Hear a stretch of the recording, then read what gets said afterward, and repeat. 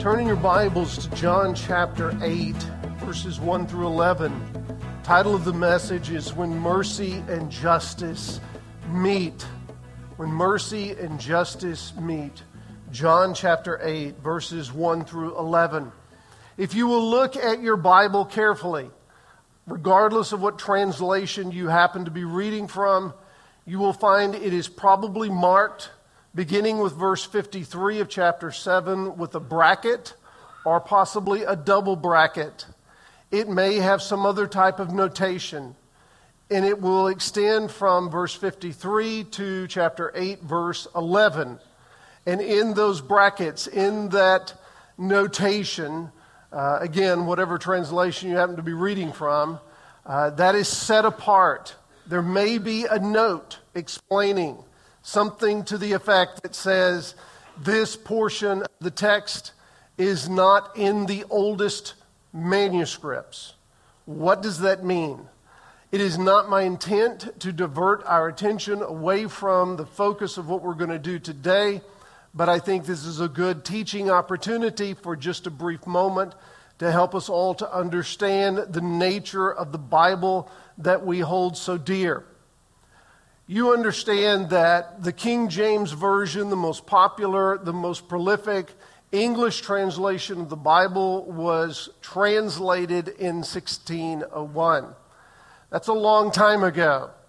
And the translators had at their disposal very limited resources using the best manuscripts that they had at the time. They did an amazing job of conveying the Word of God in a way that was finally in the language of so many who previously had not had access to it. However, since that time, especially in the modern era, we have translations that are born out of ancient texts that are hundreds and in some cases thousands of years older, or 1,000 years older than that which was available to the translators of the King James. The problem is that people are so ingrained with the King James, especially if you are 50 years old or older, that any alteration, change, or even updating of the language seems almost to be wrong. I don't want you to feel that way. I don't want you to think that way because that's not correct. It's an association that is strong, and I want you to maintain your strong commitment to the Word of God and to its authority and inerrancy, because we believe and hold to both. But I want you also to understand that when you're reading an ancient text, even the King James is English, and it wasn't written in English. It was written in Greek or Aramaic or Hebrew. And those are all languages that most of us have absolutely no familiarity with at all. You already know the difficulty of talking to someone who has a regional dialect of the same language and how different it can be, even the meaning of words. I have my Siri set to a British woman. Why? Because I like the way she sounds. She sounds smarter than the American Siri. She isn't. They're both dumb, but nonetheless, it sounds smarter. Those differences in the meaning of words, even words that we look at in English today and how they reflect a meaning in the current vernacular that is completely different than 60 years ago, and yet it's the same word. If all of that is true in just regular everyday stuff, how is it not true in the scripture translations as well? It is. So when we go back to the ancient text, to the oldest text, to the Greek text, which, by the way, King James had very limited access to, the Greek texts do not have this story in them. Now, at least they don't have it where it's located here. Some of them have it later in John. Some of them have it earlier in John. Some of them have it in Luke. In fact, in 2 different places in Luke. And the reality is that the language and the structure and even some of the theme of this passage probably fits better with what we would expect to read from Luke.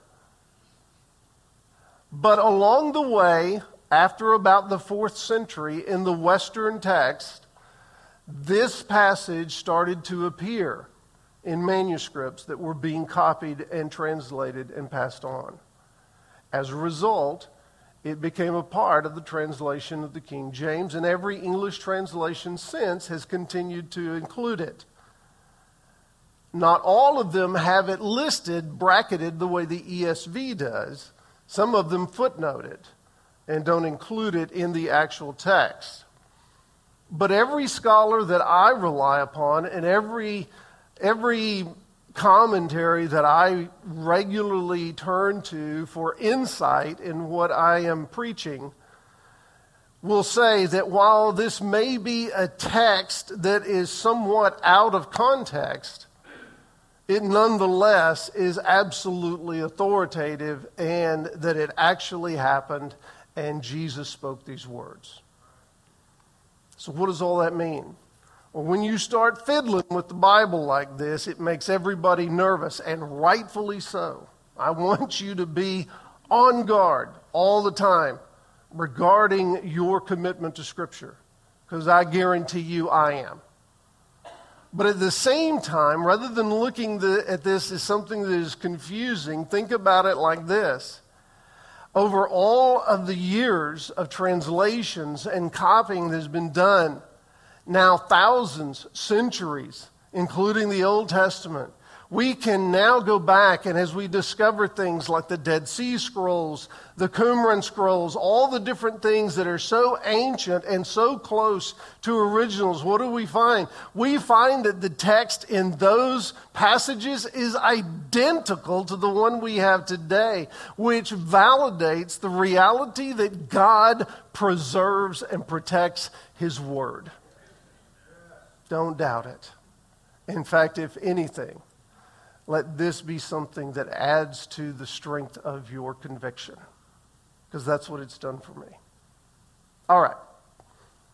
The story of the woman caught in adultery is a magnificent example of Jesus dealing with his critics on the one hand, but also at the same time providing compassion to someone in need on the other hand. It is a story in which anyone that is burdened by sin and guilt can find consolation and yet recognize that the moral standards of God are not diminished when we offer mercy. When mercy and justice meet, what we see is the beautiful presentation of the righteousness of God brought to bear to bring healing, cleansing, and hope in the life of all of us as sinners. Verses 1 through 6 have this to say.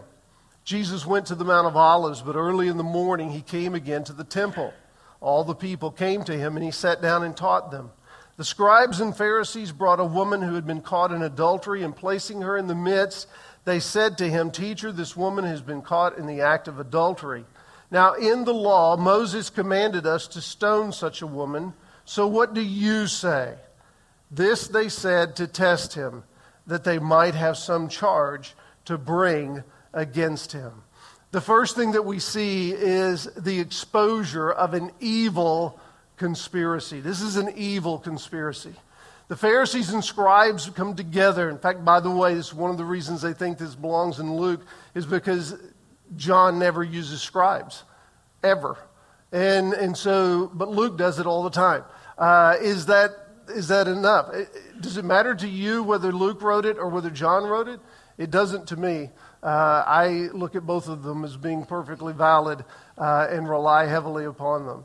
The scribes and the Pharisees come together. These leaders, religious leaders who have already expressed their opposition to Jesus, have already attempted to arrest Jesus, have already made it clear that they want to kill Jesus, now are looking for a way to turn the tide of public opinion. And so if they can capture him in something that will be contradictory or conflicted with what he said before, then they will have just cause either to arrest him themselves or to have him arrested by the Roman authorities for sedition. And so all of this is very clearly revealed in the way the story is told and the way it unfolds. The heinousness of this is not simply in the fact that they are using this woman who has been caught in a sinful act, and I don't think there's any question that she was, that she has been caught in a sinful act. They're using it not in order to redeem her or restore her or to even prevent her from the first place of doing this, but rather to use her as a pawn or tool for their own personal agenda. This is awful. Jesus is teaching the people. He has brought them together. They keep coming to him. It shows us not only that his popularity continues to grow, but it also shows us that the means by which he is transforming the culture around him is through the teaching of the Word of God. He continues to proclaim truth. We simply cannot overstate the value and importance of clear, distinctive, biblical proclamation. By the way, I gave up 2 first-round draft picks to get him.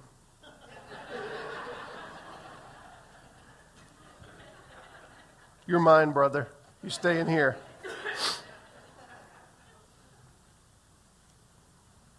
I traded them to the Methodist Church, by the way.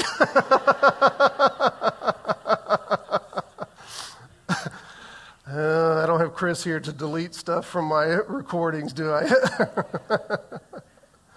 Jesus is teaching. He's drawing people. People are coming to him. The scribes and Pharisees bring this woman and they place her in the midst, in front of Jesus, but also in front of those who are gathered for his teaching. They are doing it in order to create a public forum. While there's no question of her guilt, there is a question of her punishment.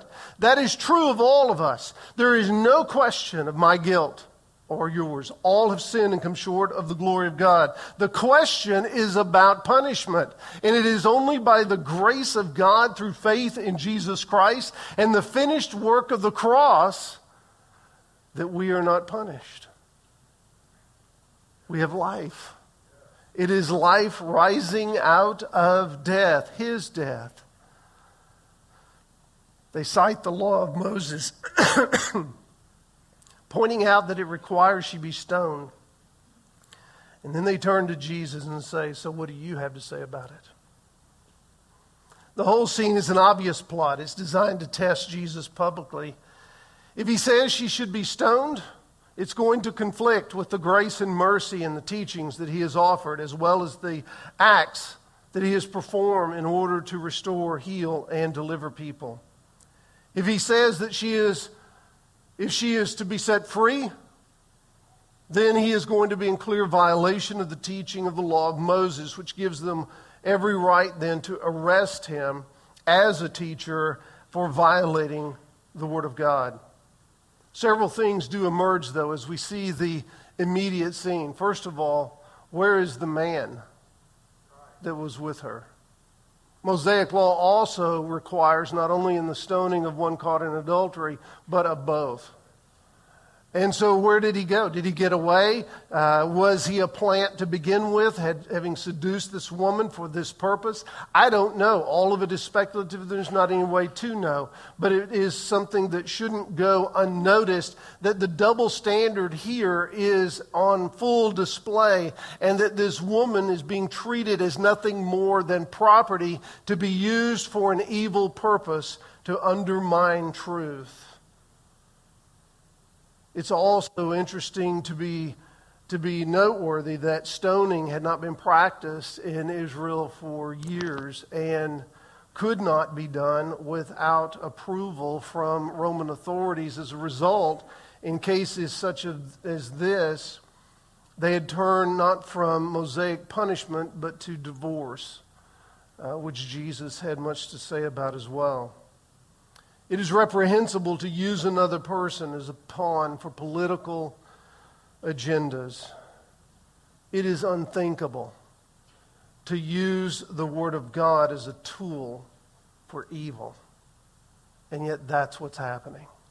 It isn't the last time it will ever happen. It has happened throughout the years. And even to this day, we oftentimes hear or even find ourselves kind of caught up in some sort of argument where we become more of the aggressor, taking a higher moral ground, using the Bible to justify it, while at the same time setting aside compassion and love and grace. It is in this sort of mindset that we often find pride rising to the surface to the point that we all but forget that we too are sinners saved by grace. It is a difficult thing to walk the fine line between righteousness and mercy. And yet, without it, everything that we do ends up representing something other than Jesus. We must seek truth. Not only do we see an evil conspiracy, but we see Christ's divine sovereignty. Look at the latter part of verse 6 through verse 9. It says, Jesus bent down and wrote with his finger on the ground. But they continued to ask him and continued to badger him. So instead of falling into the trap of answering them, Jesus stooped down. He used his finger to write in the dust or draw in the dust. There's no way to know what he wrote. It doesn't say. But it has not prevented many people from speculating. Some have suggested various passages of Scripture that he may have wrote. Some have suggested maybe the list of the sins of those who had brought the woman there in the first place. Some have suggested that maybe his defense was being hashed out in advance, much like Roman judges would do. Before they spoke it, they would write it. Maybe that's what he was doing. I don't think that there's any way to know one way or the other, and so speculation is a waste of time. What can we know? Here's what we can know. Rather than giving an immediate response, he stoops down, almost in a position of humility, and he pauses. Sometimes it's best to allow evil to go on railing. And that's what they did. They kept shouting, they kept railing, they kept going on and on and on. Jesus, seemingly impervious to all of this, allows it to go on. Everybody that is gathered there is hearing it. He's letting them show themselves and overstep their boundaries, so that they are going to be in a position where they're not going to like it very soon. But maybe it is also one of those moments where it gives an opportunity for all of us to consider greater clarity. Because what we see is a bunch of angry people who are wanting to kill Jesus. And what we see over here is a woman who has committed a terrible sin, yes, and now is broken and in shame and has become nothing more than a commodity to be used, killed, and disposed of. When we get so caught up in these evil agendas, we don't often pause long enough to realize that to continue on in this way may lead us down the wrong path, and may do so while we continue to quote Bible verses, or while we continue to hold some sort of moral ground by comparing ourselves to someone else. All it does is mask the reality that while her sin was adultery and everybody knew it, their sin was far greater than anyone knew. It's just not on public display. Jesus is letting all of that settle. And he draws on the ground. But notice what he does. Finally, he stood up. It says, as they continued to ask him, he stood up and said to them, "Let him who is without sin among you be the first to throw a stone at her." And then at once he bent down and wrote on the ground. Jesus finally stands up to announce his verdict. The act of standing shows his authority. And the verdict that he gives shows his sovereignty. He knows, and he alone possesses the power. How often have we tried to assert our own will above that of God? How often have we tried to impress or to press our own agenda, even in the face of God's clear leadership or his stated word? How many times have we tried to justify our intentions by rejecting compassion? Jesus stood up and announced his verdict and showed that he was in authority, and everyone there knew it. He was not overgeneralizing the consequences of this woman's sin, but rather was disrupting the self-righteous judgment of the Pharisees. This wasn't about the woman.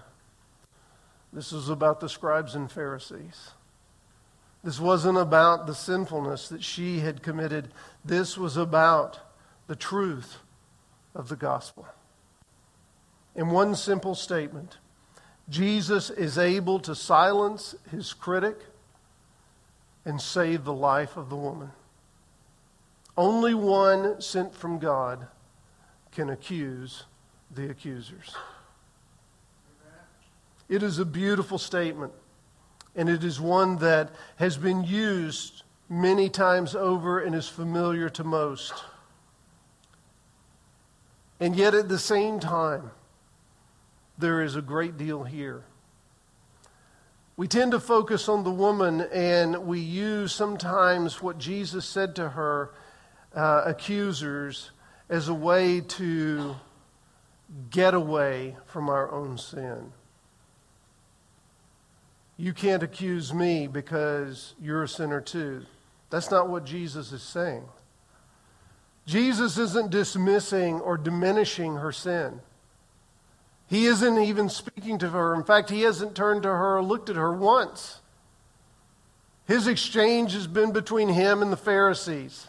And everything that is taking place as he focuses attention on them. When he makes the statement, he does so in order to draw their attention away from their agenda and back to their own hearts.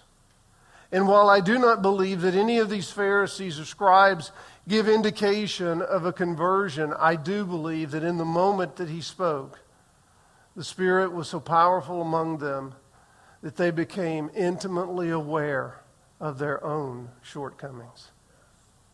And because there was no truth in them at that moment, all they could do is run and hide. The only other option would be to confess and repent, and they were not ready to do that. What do we see last? We see redemptive mercy. Redemptive mercy. In verses 10 and 11, let me wrap up the previous one. I didn't finish what I was starting. Verse 8, it says, "Once more he bent down and wrote on the ground, and when they heard it, they went away one by one, beginning with the older ones, and Jesus was left alone and the woman standing before him." So the stage is set for verses 10 and 11. The Pharisees and scribes have left. The people who were gathered to hear his teaching remain. And now it says Jesus stood up in verse 10, and he said to her, "Woman, where are they? Has no one condemned you?" Jesus now looks at the woman directly. He addresses her directly, and he asks her two questions. First, where are they? Where are they? They're gone. Was it because Jesus didn't know they were gone and he was really interested in where they'd went? I don't think so. I don't think that he asked the question in order to gain information about the whereabouts of his accusers. I think he asked the question to give a fuller awareness to her, but also to all of those who are there, who have heard this exchange. They have heard the exchange between Jesus and the religious leaders who have contradicted everything that they have said and now have questioned not only what Jesus is teaching, but who he is. And now by asking this question, everybody gets to answer. They're not here.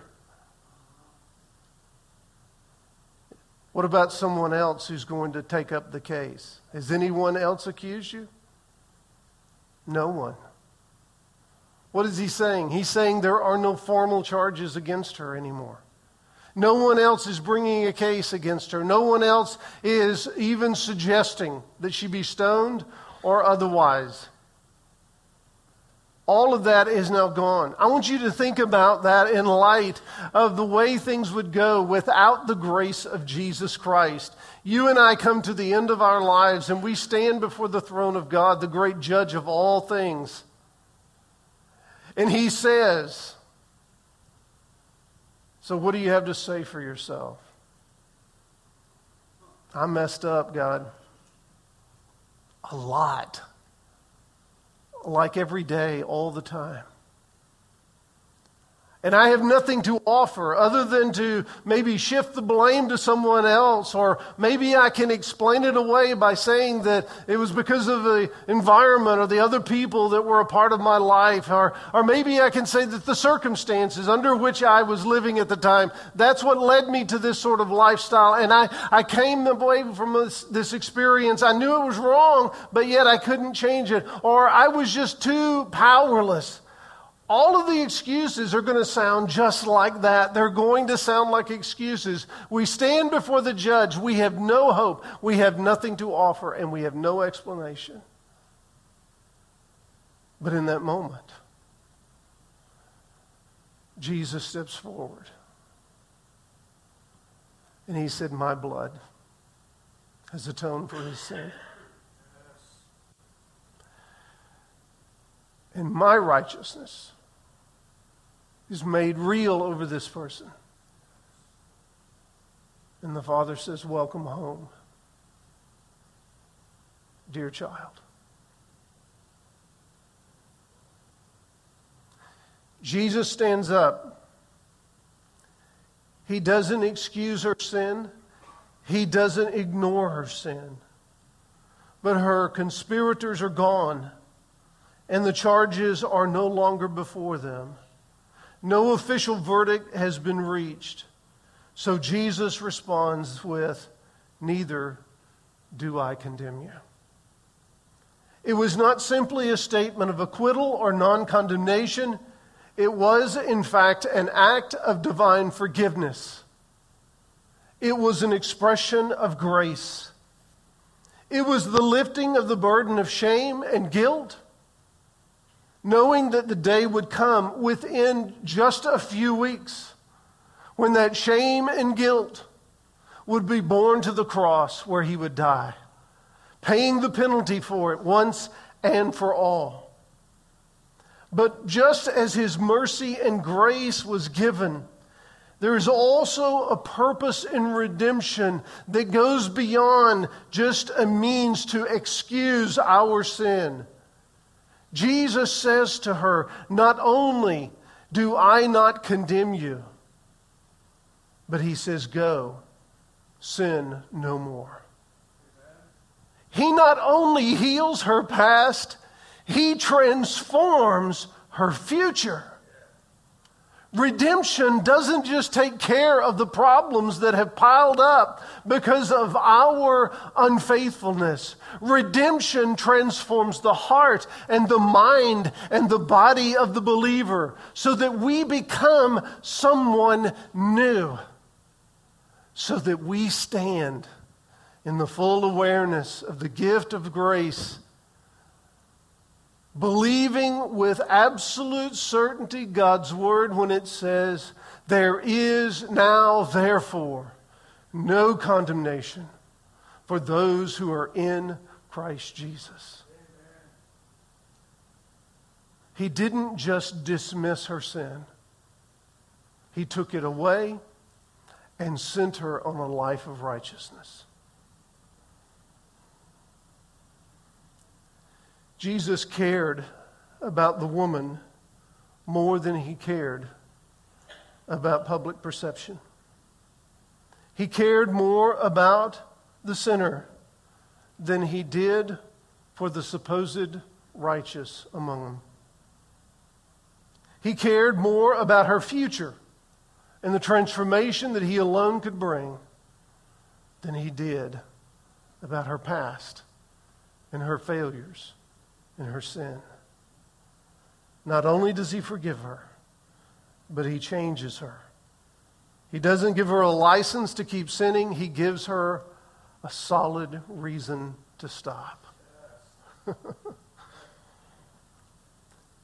Believers must never use the Word of God as a tool to manipulate others for their own advancement. It's not why it was given. We proclaim the gospel for salvation, not condemnation. This is not about what we're against. It is about what we are for. We are for Jesus. The true purpose of the church is to call people from sinfulness to a life of faithfulness. That's why we're here. Additionally, people must never be treated as things to be used or looked down upon, but rather those for whom Christ died to redeem. Jesus can offer forgiveness and transformation because he took the sins that we committed upon himself at the cross. He died to pay the penalty of our sins so that by believing in him, we are not condemned. The righteous judgment of God and justice of God is complete in the death of Jesus, and the hope of redemption is realized through the resurrection of Jesus. He knows your sin too, and he paid for it, and he will forgive, and he will send his Spirit into your life to bring to life the transformation that will from this day forward make you more and more like him. This reality is the offer of the gospel that we hold out and hold up every single day as believers.